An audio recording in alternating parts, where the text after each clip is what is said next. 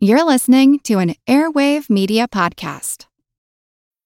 How do you make a vacation last? How do you hold on to the joy, the clarity, the calm? Easy. You go to Aruba. You'll spend your time relaxing on cool, white, sandy beaches and floating in healing blue water. You'll meet locals brimming with gratitude for an island that redefines what a paradise can be. You won't just feel great, you'll feel relaxed, renewed, and ready for life. That's the Aruba effect. Plan your trip at Aruba.com. Find a fresh take on a fall getaway to Wilmington, North Carolina and beaches.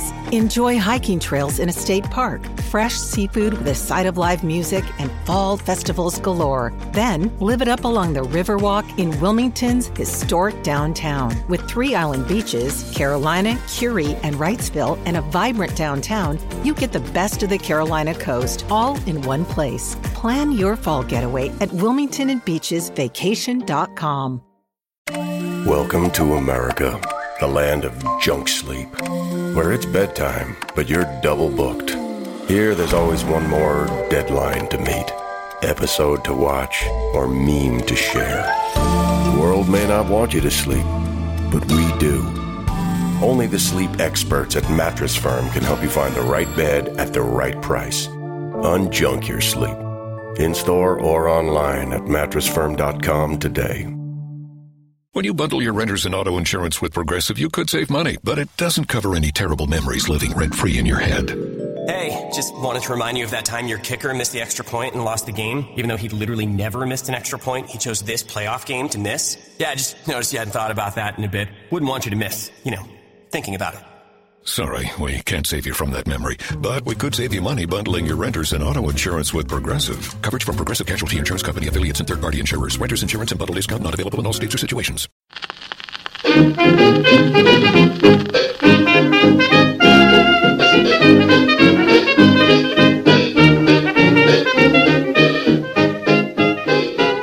Hi, and welcome to Who Did What Now? Or, hello, and welcome to the coven of contempt and cookies. Or donuts. Whatever helps you digest historical facts. What? Welcome to Who Did What Now? The history podcast with me, your petty host, Katie Charlwood, intersectional feminist and reader of books. And I'm going to start this off by saying, hi, if you are new here, this is a history podcast that is not your history class. You will hear things here that you probably wouldn't have learned in school, or may have been actively avoided being told in school, but that's okay. We're allowed to get our knowledge from different places, and it's okay if we have different opinions. However, don't be a dick about it, I feel is kinda the way of things. Back to the story in hand. This week I am very, very excited to talk about a whore of yore, Nell Gwynn. I love Nell Gwynn. She is glorious. I'm going to start off by giving you some sources. We're just going to jump right into it this week. We're going to jump right in. Okay, so sources. Okay, first one is a novel. It's called Mistress Nell Gwynn by Marjorie Bowen, but it is also known as Nell Gwynn, A Decoration. So it's more of a historical novel than it is a biography, but it was still an interesting piece to read. Another book is Nell Gwynn by Charles Beauclerk, the first Duke of St. Albans, who is her son. So obviously an article on the astonishing life of Nell Gwynn at the National Theatre School of Canada. There is Britannica.com, Encyclopedia.com, HistoricUK.com, Nell Gwynn, Mistress of King Charles II. Let us get into Nell Gwynn, just like King Charles II did. Woo, woo, woo, woo. I love Nell Gwynn. Oh, I should probably add that I will always try and have inclusive language here on the podcast, especially because, one, it's just necessary. I don't understand why you wouldn't. However, we're dealing with the 1600s, the 17th century. There is always the possibility that if I'm using a direct quote, maybe by Nell herself, who knows, if I'm using quotes and references from the era, some statements may not be as inclusive or respectful as, we would have them now. and we have to take that into consideration when we're dealing with stuff in the past. So let's get right into it. The details regarding the origins of Nell's life are a kind of fuzzy, because we don't have complete verified accounts on one way or the other. It's very much like we were talking about Grania Wheel. I've done my best to make this as clear as possible and as factual as possible, but a lot of this information is coming from like poetry, plays, novels, gossip, and, you know, sexist historians. So we got to take what we can with a pinch of salt. Eleanor Gwynn was born on the 2nd of February, perhaps in 1650, perhaps in 1642. We don't know. Her mother Ellen, or there and thereabouts, known as Old Madam Gwynn, or Old Ma Gwynn, she basically lived most of her life in the West End of London. Most biographers claim she was low-born, probably because most people back then were low-born, and her father was some dude, maybe from Wales, maybe died in prison. Who is he? We don't know. Do we care? No, we fucking don't. So, okay. Nell at one point is assigned arms similar to those of the Gwynns of... I'm going to try and pronounce this Welsh name, and I'm going to fail, but I think it's Llansanor? Llansanor. I tried. If I failed, I'm so sorry, Welsh people. I am so sorry. So, like, loads of places claim to be, like, the birthplace of Nell Gwynn, because they don't have a record of it, so they're like, yeah, we totally are. So you've got Hereford, you got London, mainly Covent Garden, and you've got Oxford, and they're like, yep. Like, there's a traditional belief that she was born in Pipewell Lane in Hereford, and one of the reasons why that one is so popular is because, like, Gwyn's, like, a Welsh name, and it is, Hereford's on, like, the border of Wales. Whether or not Nell's dad was, like, dead or in prison or would have fucked off somewhere, we don't know, we don't care. But there's, like, stories he died in a debtor's prison. So Nell, Rose, and her mum, they're stuck. Like, you're a woman in the 1600s, what the fuck are you gonna do? Respectable employment ain't exactly easy to get by. So Ellen, Helena, Elena, Big Ma Gwynn, whatever she's called, she decides to turn to the oldest profession in the book, and she sells her body to feed her little girls. So, Madam Gwynn, she was an alcoholic, and she ran what was known as a bawdy house. Bawdy, B-A-W-D-Y, or, you know, as we would call it, a brothel. Some historians suggest that Nell and her sister Rose, you know, some say that she was a child prostitute. Can one really be a child prostitute? Because, nope, too much rage, not going to do that. So, like, you know, some say that, you know, that she worked in the brothel as a child. She's known as, like, a bawdy house servant. Perhaps she was a cinder girl, and a street seller, possibly, of herrings, oysters, turnips. She was known as a street hawker. Lol. See, now all I can think of is, like, alive, oh. So, okay, side note. So, like, we always talk about, you know, people of the past, and often when prostitutes and what I would call sex workers, but back then would be called prostitutes or harlots or whatever, it's always seen as this very seedy... Sex workers throughout the ages, they tend to be vilified. They tend to be seen as these evil, scheming wenches, these harlots. It's always seen in this derogatory, awful term, and the deviance of the whole situation is always placed upon the women. But, like, it very rarely takes into account that working class women, like Nell Gwynn, had almost zero opportunity, zero means of independent survival in that day and age. They didn't have it. There were little to no opportunities for these people. So the Cromwells were effectively the Buzz Killingtons of the, 1600s, and they banned anything that they felt was frivolous, including, like, theatre and parties and anything like that. And so that was like a decade of just drab, dreary sadness. And Charles II, the best headline I've ever seen was, Charles II, was the king too randy to rule? Oh, it's glorious. So King Charles II, King Charles II, anyone who's seen horrible histories, No, it's that King Charles II loved to party. He was the fun king. The monarchy is re-established and he gets put back on the throne. He goes back, so 1660 he's back on the throne.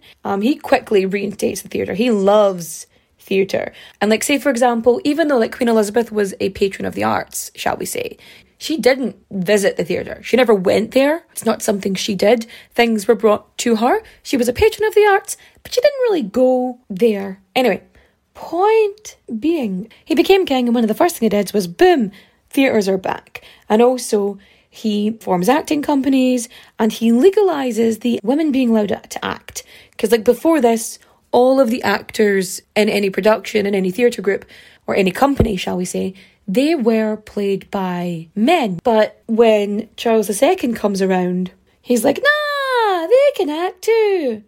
So in 1663, the King's Company, led by Thomas Killigrew, opens a new playhouse, the Theatre in Bridges Street.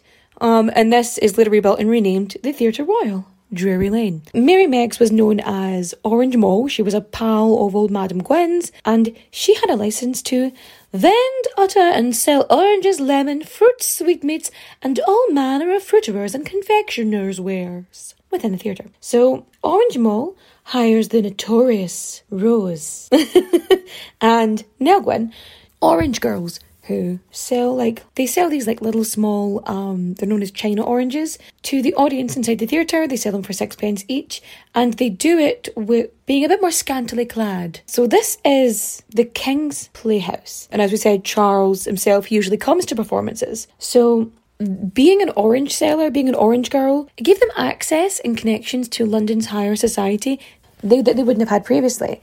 And another thing they would do, so not only would they sell, their 6 pence of oranges, they would deliver messages to and from horny high society men. And they would get tipped for this, hopefully in change and not by the tip of peanuts. Most historians do agree, though, that the girls often ended up delivering more than refreshments. So they would sell fruit, they would deliver messages, and they would also, quite probably, possibly, provide sexual favours in exchange for money. I suppose it depends on how bawdy this theatre was, really.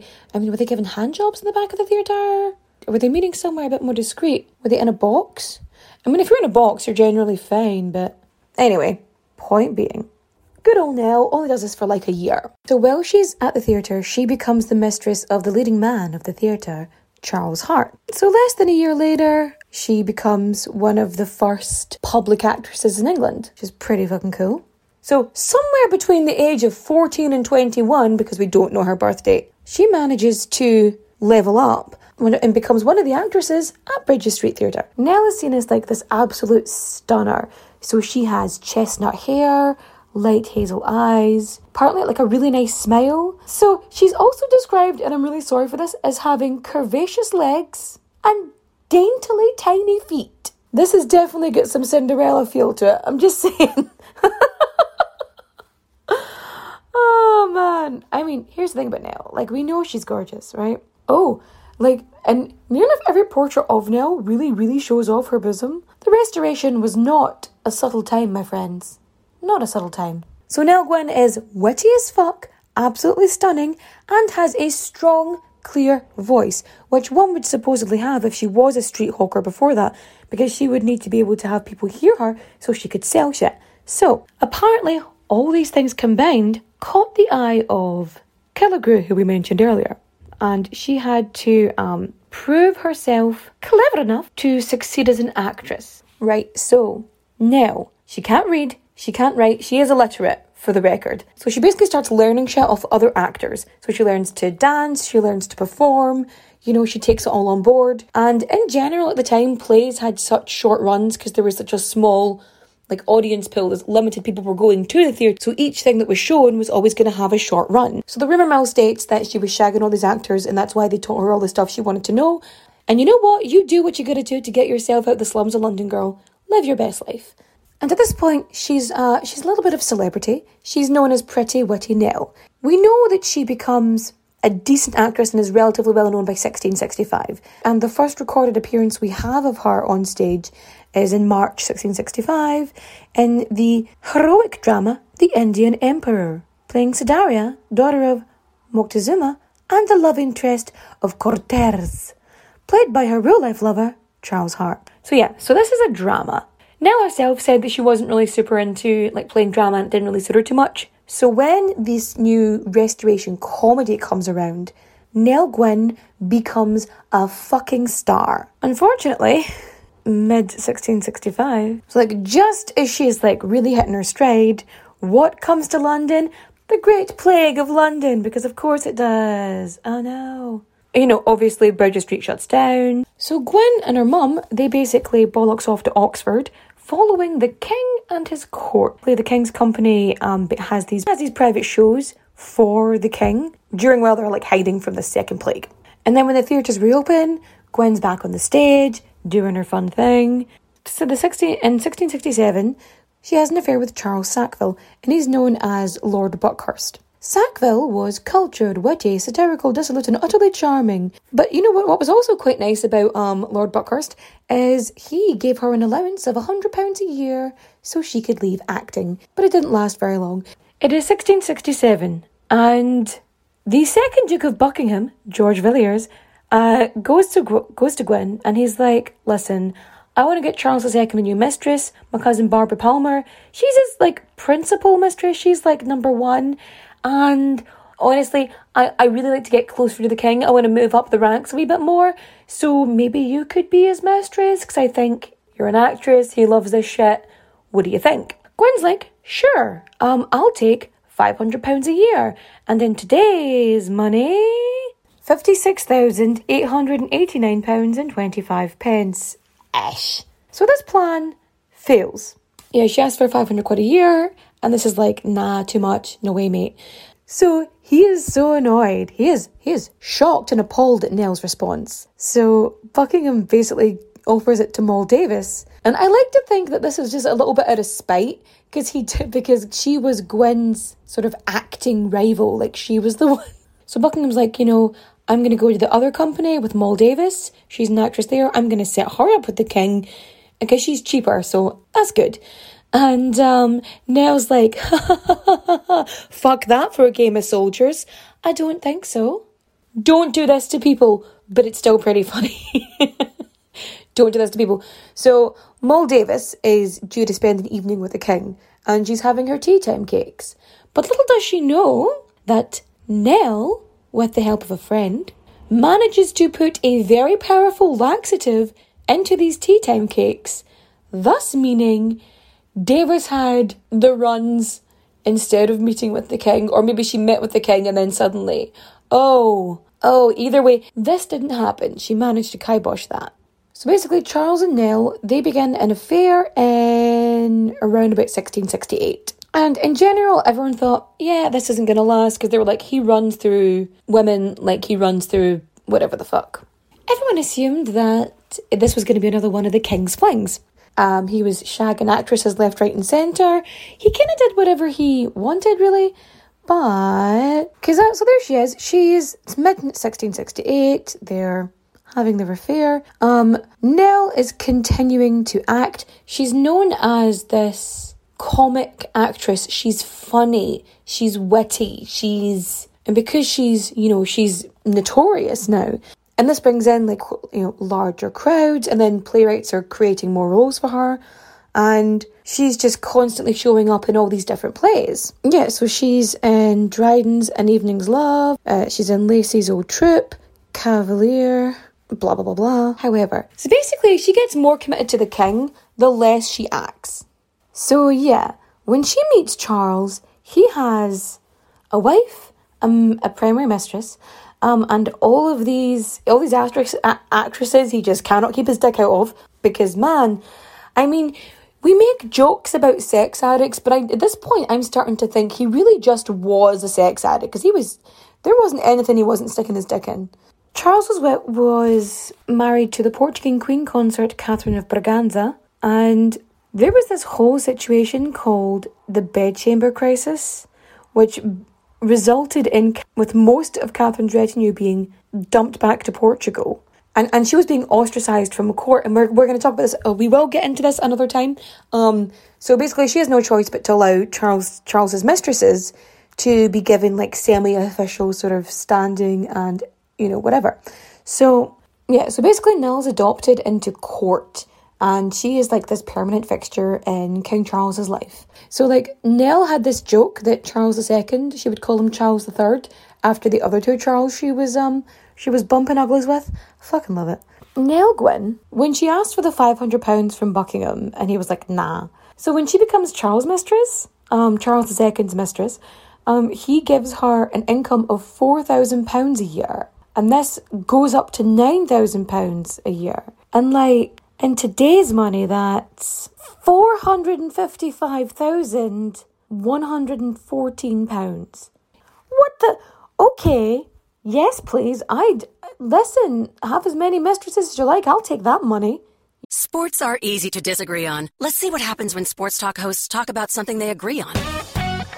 No, hold on. I'm saying drivers who switch and save with Progressive could save hundreds. Well, I disagree. I think drivers who switch and save with Progressive could save hundreds. Come on, man. Wait, I think we're saying the same thing. Oh, so, what do we do now? Being a part of a royal family might seem enticing, but more often than not, it comes at the expense of everything else, like your freedom, your privacy, and sometimes even your head.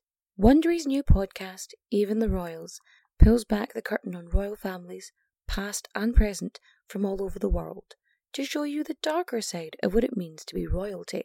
From icons like Grace Kelly, Oscar-winning actress turned Princess of Monaco, who the world saw as the ultimate good girl. She mastered playing a happy wife and mother, but beneath it all, she was desperately lonely. Grace spent her whole life working towards perfection, and it ultimately cost her her happiness.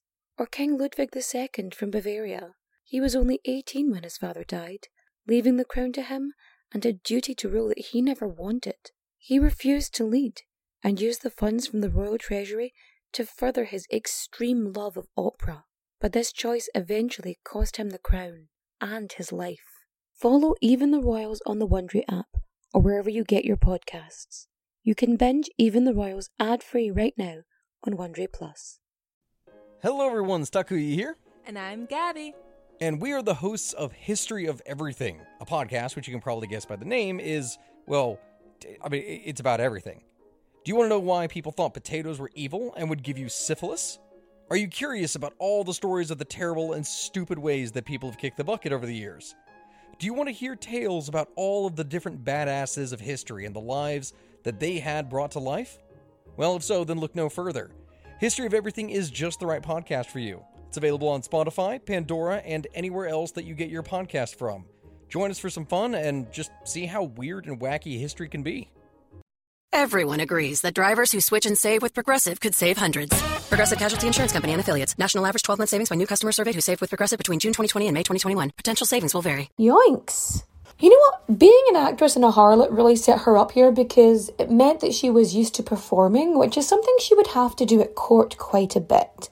Because life at court, it's performative, you know what I mean? And even though she was disliked by the rival mistresses, obviously, she was very well liked by other courtiers, and she was quite popular with the public. Oh my god. So Barbara Palmer, I fucking love this, she shows up in this like new fancy carriage, all up in Nell's face about it. So she shows up at Barbara's estate in this rough little cart that is being drawn by 6 oxen. So she just goes round and round the building yelling, "Whores to market, ho!" And the whole point of this is like, Barbara can, have her fancy carriage and her fancy estate and do whatever she does, and act how she wants to act. But they're both mistresses, and it doesn't change that. So yeah, Nell is out shopping, and at some point during this shopping spree, and her coachman is in a fight with like all these other men, and she's like, "What is going on?" And he tells her that they called Nell a whore, and she responds with, "I am a whore. Find something else to fight about." And the story goes that she gives him a wink, gets back into her carriage, and then heads on back to the palace. Oh, so Nell Gwynn decides to get a portrait painted of herself. So this portrait of Nell Gwynn is glorious. Made by a cleverly anonymous painter in the late 17th century is, it's quite small, so it's barely larger than a postcard. Let me describe it for you. I will post it on the Instagram actually for you, so you can have a wee look. A virginal white Gwynn, and she's in this virginal white chemise. Her bosom is showing, and she's flashing this bountiful bosom while stuffing sausages. And if that isn't an innuendo, I don't know what is. I love the idea of like sending a nude, and it's just like a painting that she had to pose for. I love it. So while at court, Nell wasn't like used to, money and having a lot of it. And so she would like gamble away like massive sums.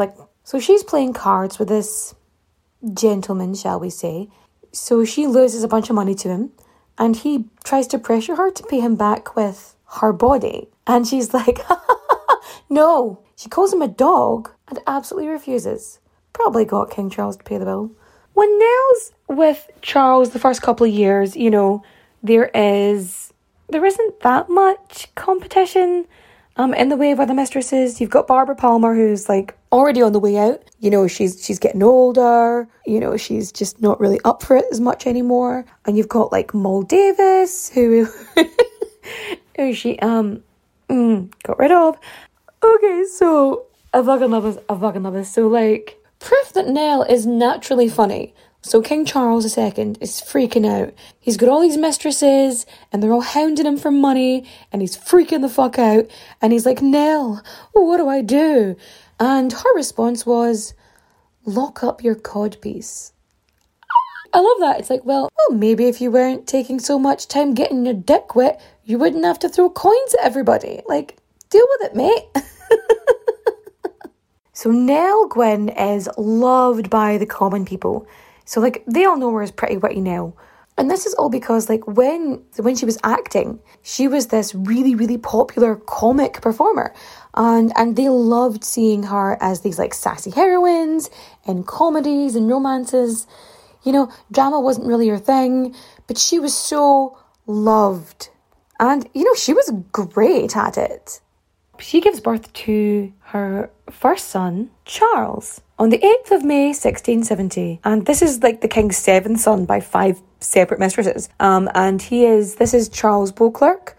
So Nell is this fucking superstar. So a stage company literally waits months for her to be ready to go back to the stage. And she does. But the reason she leaves is because she has to go back to court full time. Because there's a new girl in town. So she has spent years and years being Charles' favourite mistress. So after she gives birth to Charles, this new mistress comes in, a French mistress, Louise de Keroualle, a maid of honour for Queen Catherine.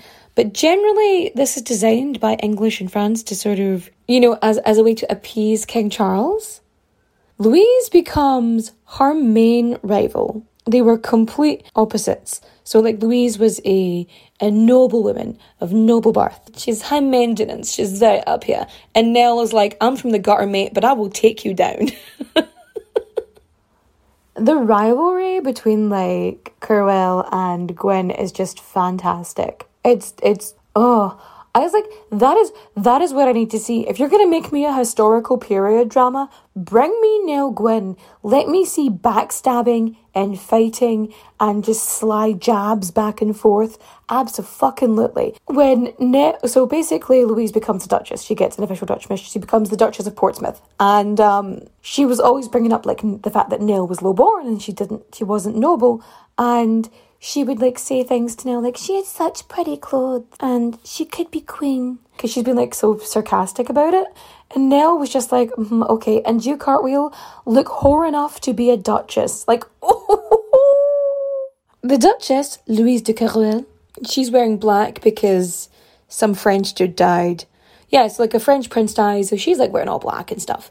And Nell decides to do the same fucking thing. So she comes in, somebody asks like, who are you in relation to this French prince? And Nell responds, oh, exactly the same relation that the French prince was to Mademoiselle de Keroualle. So Nell gets this house in Pall Mall and she moves into this brick townhouse and it's owned by the crown. And basically Nell says is like, if I don't own this house, if it isn't in my name, then it's not my house and I don't live there. So what are you going to do? And she said, it has to be given to her by an act of parliament. So that's what they do.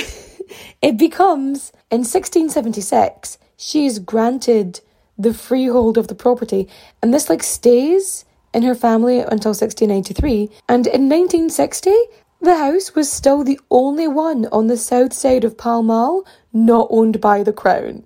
It's fucking glorious. So the house in Pall Mall, right? So the bed that she has there is made of solid silver and would cost 300 grand today to have. And the sleeping quarters also had this suggestive warming tray for her bedroom activities. And it is inscribed with "Fear God and serve the King." The reason this silver bed exists is because Nell, oh my God, she takes... I love this pettiness. I aspire to be this level of petty.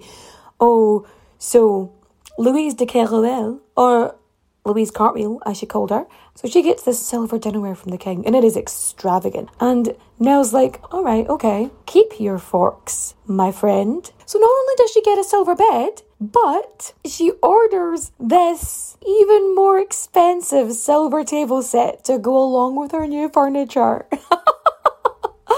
Oh my God, wow. So basically, Nell supporters who weren't keen on this, French-born Duchess, they were super mad that this foreign mistress was getting better gifts and more expensive stuff than, their beloved, down-to-earth, salt-of-the-earth English Nell. But they even started a campaign to get the king to melt down all of Louise de Keroualle's silver tableware, her dishes, her set, her forks and everything else, and pour them down her throat. Obviously Louise wasn't too happy about this, so she responds to say that anybody may know she has been an orange wench by her swearing. I mean, okay, fair enough. Nell did swear like a sailor, and she had absolutely no qualms about it. She was very aware of who she was and what she did. And yeah. So King Charles II is so he goes to Nell when he wants to talk about shit. He stresses out. He's like, what can I do to please Parliament? Nell goes, hang up the French bitch, referring to Louise de Keroualle. So Nell has a second child named James with the king in December of 1671. Yeah, and Nell, being clever, she named him after, Charles's brother. Not because she liked him. She thought he was dour. But, she thought, give a little. And he's sent to school in Paris. And then when he's 6, he dies. The only clues of his death are a sore leg, which could be anything, really. There's speculation. They're it was an accident, it was poison, but you know what? We don't fucking know. Nell accuses Louise de Keroualle of poisoning him. So basically Nell goes into this deep depression. She's really grieving the loss of her son, and she's really guilty about it because in her mind, it's her fault because she sent him away to Paris, and she refused to see anybody for months. Talking about kids, Charles Beauclerk, when he's 6, the king arrives and Nell goes, come here, you little bastard, and say hello to your father. And the king is like, you can't call him that. And she's like, well, your majesty has given me no other name by which to call him. And he's like, fuck. So then he becomes the Earl of Burford. And then, because in 1676, a warrant is passed that Charles Beauclerk, the king's natural son, and to the heirs males of his body, the dignities of Baron and Headington, County Oxford, and Earl of Burford in the same county. The reason Nell wanted a title for her son, it was more fueled by jealousy than anything else, because Nell herself didn't really ask for a ton of stuff, except to, screw over other mistresses. That's literally it. That's kind of how her thing was. Because she didn't ask for so much shit. She didn't demand everything. He was just giving it to her, more so because she didn't demand it. So when Louise de Keroualle gets the title of the Duchess of Portsmouth, she's like, bitch, you better give my son a title. After which, Nell and Charles get a house in Windsor. Yeah, it's now called Burford House, and it's on the edge of the Home Park in Windsor. and she lived there whenever the king was in Windsor Castle. Not only does she have Burford House in the Home Park in Windsor, Pall Mall House, she also has like a summer residence, which is now 61 to 63 King's Cross Road in London. So King Charles gets this new mistress. Hortense was apparently this runaway duchess. She was an Italian beauty, and apparently she intimidated Nell. So Louise de Keroualle is so enraged with Hortense that she bashes her head on a bedpost until Hortense has a black eye. So Nell, being very clever, decided to use her skills and get to know her enemy. So she would host card games where her and Louise and Hortense, they would just gamble huge sums of money, and then they would leave King Charles II had to foot the bill, which is fucking glorious. But Nell didn't really have to worry so much because Hortense was wild. So not only did she have an affair with the Prince of Monaco at the time, she was also sleeping with Anne Leonard. This is Charles II's daughter. Illegitimate, but still, that's a level that's a dangerous tightrope to walk. When the king finds out, he's like, what the actual fuck? Get the hell out. So Hortense gets knocked out, and Nell is back at top of the list. In 1681, this is glorious, she is mistaken for the Duchess of Portsmouth, King Charles II's Catholic mistress, and this mob attacks her coach. And so she leans out the window and she yells to the crowd, "Be civil, I am the Protestant whore." And this abates them. 1682, the Royal Hospital in Chelsea was created as a retreat for veterans. And this was basically inspired by Les Invalides in Paris. As the story goes, she convinces King Charles to approve the construction of this Royal Hospital for ex-servicemen in the City of London. And it's basically a precursor to what a modern VA hospital would be. The story goes that she noticed this desperate beggar on the side of the road, and she, hops out of her carriage, talks to him, and discovers that he fought on behalf of Charles II. And she's shocked that ex-soldiers are homeless, they don't have anywhere to go. She basically insists that the king takes responsibility for injured veterans, and in 1682, the Chelsea Hospital is opened. And when Henry German, 1st Earl of St Albans, dies in 1684, King Charles basically gives his son Charles the dukedom of St Albans, an allowance of £1,000 a year, and gives him the offices of Chief Ranger of Enfield Chase and Master of the Hawks. So on the 3rd of February, 1685, which may or may not be her birthday, we're not entirely sure. So the king gets out of bed early and he's going to get Nell a gift because it's her birthday. But while he's getting dressed, he has a seizure. And this is basically the beginning of the end for King Charles II. Supposedly, the king was going to make her a Countess of Greenwich, and she was going to receive a noble title. But after Charles died, that went up in smoke. And so she would stay Nell Gwynn for the rest of her lives. When King Charles dies on the 6th of February 1685, he has a deathbed wish, to his brother James II, which is, do not let poor Nellie starve. James II ends up paying most of Nell's debts, gives her an annual pension of £1,500 a year, so James II takes over, and he's like, Gwynn, you and your boy, you gotta switch to Roman Catholicism. And Gwynn's a Protestant, hardcore Protestant, some might say. And she's like, no thank you. Being the shrewd woman that she is, she's like, I'm an actress, I can do this.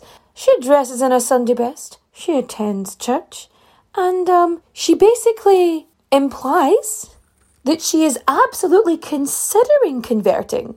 She's thinking about it. She's going over it. She's mulling it over in her mind. And this is enough for James. He's like, okay, you're trying. Because he's like, of course she's gonna convert, because I'm the king. She's gonna do what I say. So she's like, takes his money, bollocks is off to Pall Mall, and she's quite happy. She's done. In 1687, Nell Gwynn has a stroke, and this leaves her paralysed all down one side. In May, she has a second stroke, and on the 14th of November 1687, at about 10 p.m, she dies from apoplexy. Effectively, they believe this was because of syphilis, and I'm not surprised because King Charles II was full of venereal diseases. So what is surprising is, although Nell had what would be referred to as a less than respectable employment, when she died, there was an enormous crowd at her funeral. Like, the nation goes into mourning. They love this, like, rags to riches mistress. She's a concubine, she's a courtesan, she's a harlot, whatever you want to call her. But as far as everything else, she was loved by the nation. She was loved by the common people. She never did anything to show disrespect to her roots. She was faithful to King Charles II. You know, once they started bumping uglies, that was her. She wasn't going anywhere else. And in her will, she left gifts for all her servants. She provided, so there was money for the poor. Sure, there was money for Roman Catholics. She also made arrangements so that funds that she had that were left, money would go towards paying off the debts of people who were in debtor's prison on Christmas Day. And something we forget all the time is, like, she did all of this while being illiterate. This is what you would call a Cinderella story, just not in the way one would expect it to be, I suppose. I mean, this is like the more realistic version of a Cinderella story. And Nell worked her way up from the fucking gutter and ended up with 3-4 households and becoming the most beloved concubine of King Charles by a combination of wit, charm, and poisoning her rivals with laxatives. And Nell has gone on to inspire plays and poems and... Oh, there's a monument in Tring Park in London. It's called Nell's Monument, and it is the only official monument to a royal mistress in, like, the entirety of London. And that is the story of Nell Gwynn. I love Nell. She's just... whore of yore. Fucking love Nell. What have we learned today? Don't judge someone from where they come from. Appearances can be deceiving. Never underestimate a girl from the gutter. I'm just saying, if you like today's episode, I would appreciate it if you would go onto iTunes and rate and review. Give me 5 stars. You can say anything. You can say, I like bananas, or eggplants versus aubergines. Which is best? Whatever, I don't care. Do what you want to do. Live your best life. But I would very much appreciate, it helps me be seen. It helps me share more history with other people, and it gets it out there a little bit more, and it would be absolutely fantastic if you would share this. And don't forget, you can follow me on Twitter, Who Did What Now PD, because there wasn't enough characters available. You can catch me on Instagram, Who Did What Now Pod. I will post some lovely portraits of the lovely Nell Gwynn up on Instagram to go along with today's episode. If you want more history facts, there I do sort of memes on Instagram, but I also do TikTok. I do informative videos in 60 seconds or less. And I hope to talk to you next time. Adios, au revoir, auf Wiedersehen, my friends. Bye. We've all been there. You're standing in a museum staring at a painting and all you can think is, I don't get it. To me, knowing the story behind an artwork is a huge part of knowing how to look at it. I'm Amanda, the host of the Art of History podcast, where we view history through the lens of some really great works of art. Each episode, we dive deep into the bigger picture behind some familiar and maybe not so familiar pieces. Check out Art of History now wherever you get your podcasts.